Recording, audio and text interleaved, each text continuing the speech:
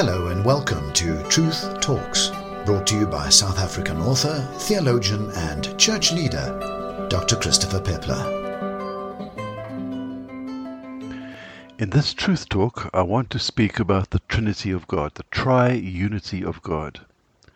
Well, the Trinity of God is a concept that's mysterious and it's difficult to comprehend, but it's vitally important. And it's important for several reasons. Here's just a couple of them.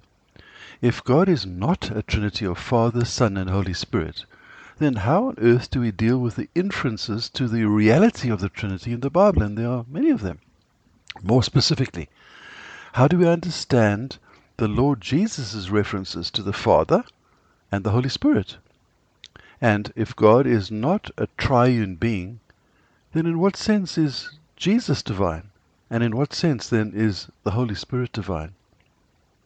Now, look, this is not just a simple academic exercise. Belief in and a reasonable understanding of the triune nature of God has a strong bearing on our theology. And here's the thing. Our theology largely determines how we live as Christians in the world. Now, I started a seminary close on 25 years ago, and it's still going very successfully. And of course, over the years, I've had people, almost all of them have no education, higher education, and they say to me, yeah, but seminaries are just cemeteries. They just breed dead, sort of politically orientated, ultra-conservative pastors. Well, that's not true. Some might be like that. But people go to seminary, or they study through, I said cemetery, people study through a seminary because they want to understand more of the nature, purpose, and character of God and how His ways play out in their worlds. Now, in the early days of my pastoral ministry, I preached a sermon on the Trinity, and the next day I received a telephone call from an eager beaver young man who said he had been visiting the church on Sunday and he'd like to come and visit me to discuss the Trinity because he wanted to clarify some points with me. So I assumed that he wanted me to explain the Trinity in greater depth. So when he arrived at the meeting, I kind of launched into a bit of a lecture. And about 5 minutes in, he interrupted me, quite rudely actually, and he said, yes, he knew what my position was, and he hadn't come to hear it all over again. I should rather listen to his rebuttal of the doctrine. It turned out that he was an ardent acolyte of the late William Branham. Now, William Branham was an American Bible teacher of some time ago who espoused a mixture of dispensational end-time and church-denouncing theories. He didn't like the church at all. And in his diatribes against traditionalism, he included anti-Trinitarianism.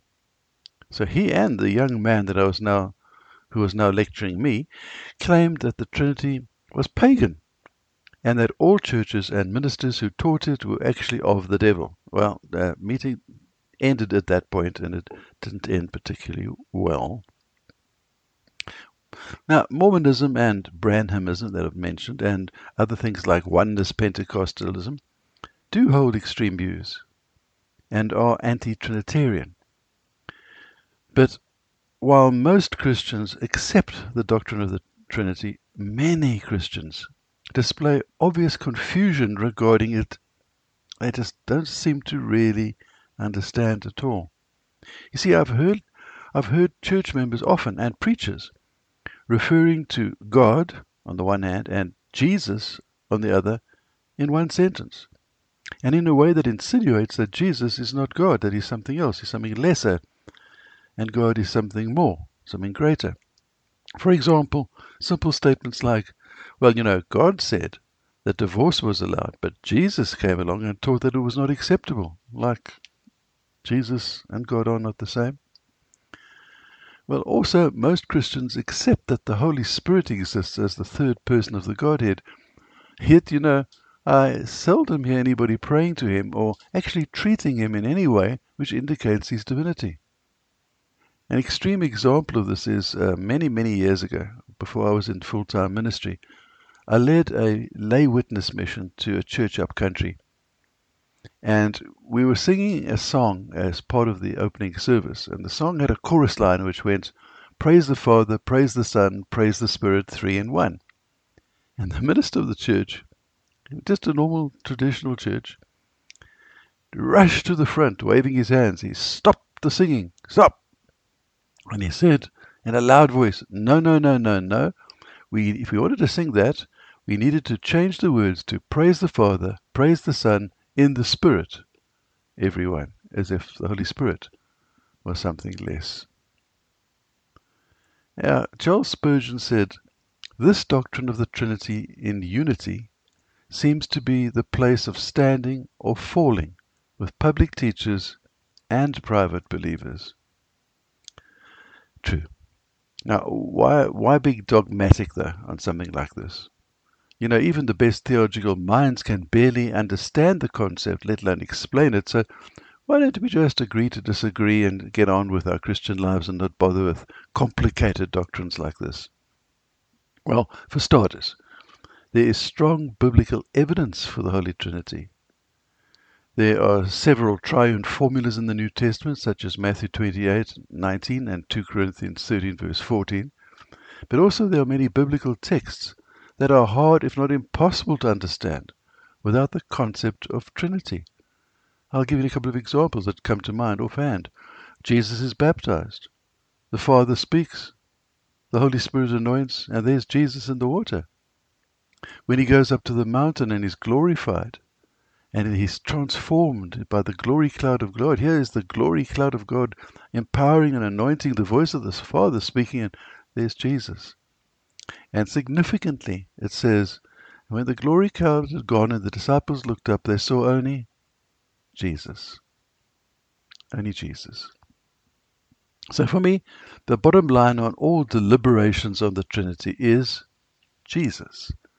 Not only what he said concerning his relationship with the Father and Spirit, but how he presented himself as God. For instance, in his response to Philip, his disciple, when the disciples asked him to show them the Father, he said this in John 14:9, "Don't you know me, Philip?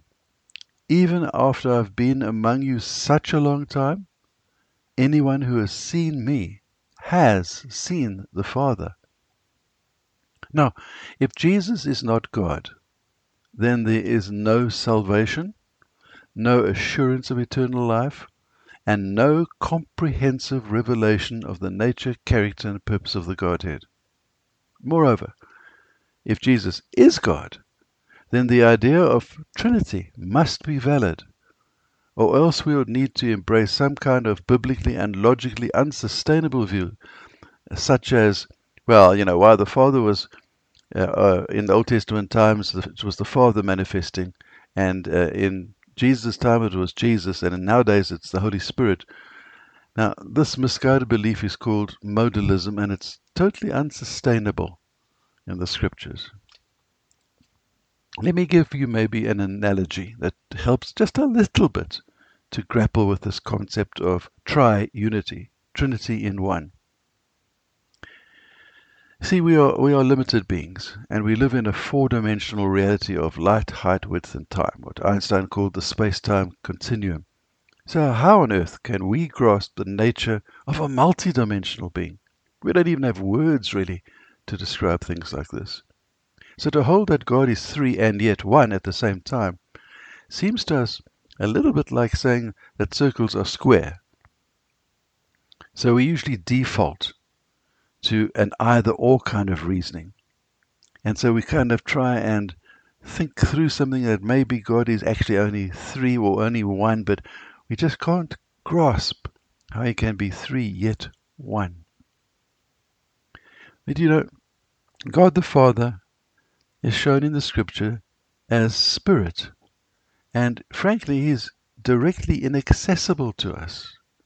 Refer to 1 Timothy 6:16, for instance. Secondly, God the Holy Spirit is a being of pure spiritual energy, unseeable, and frankly again, incomprehensible to us. Thirdly, God the Son, the Lord Jesus Christ, is the physical embodiment of divinity.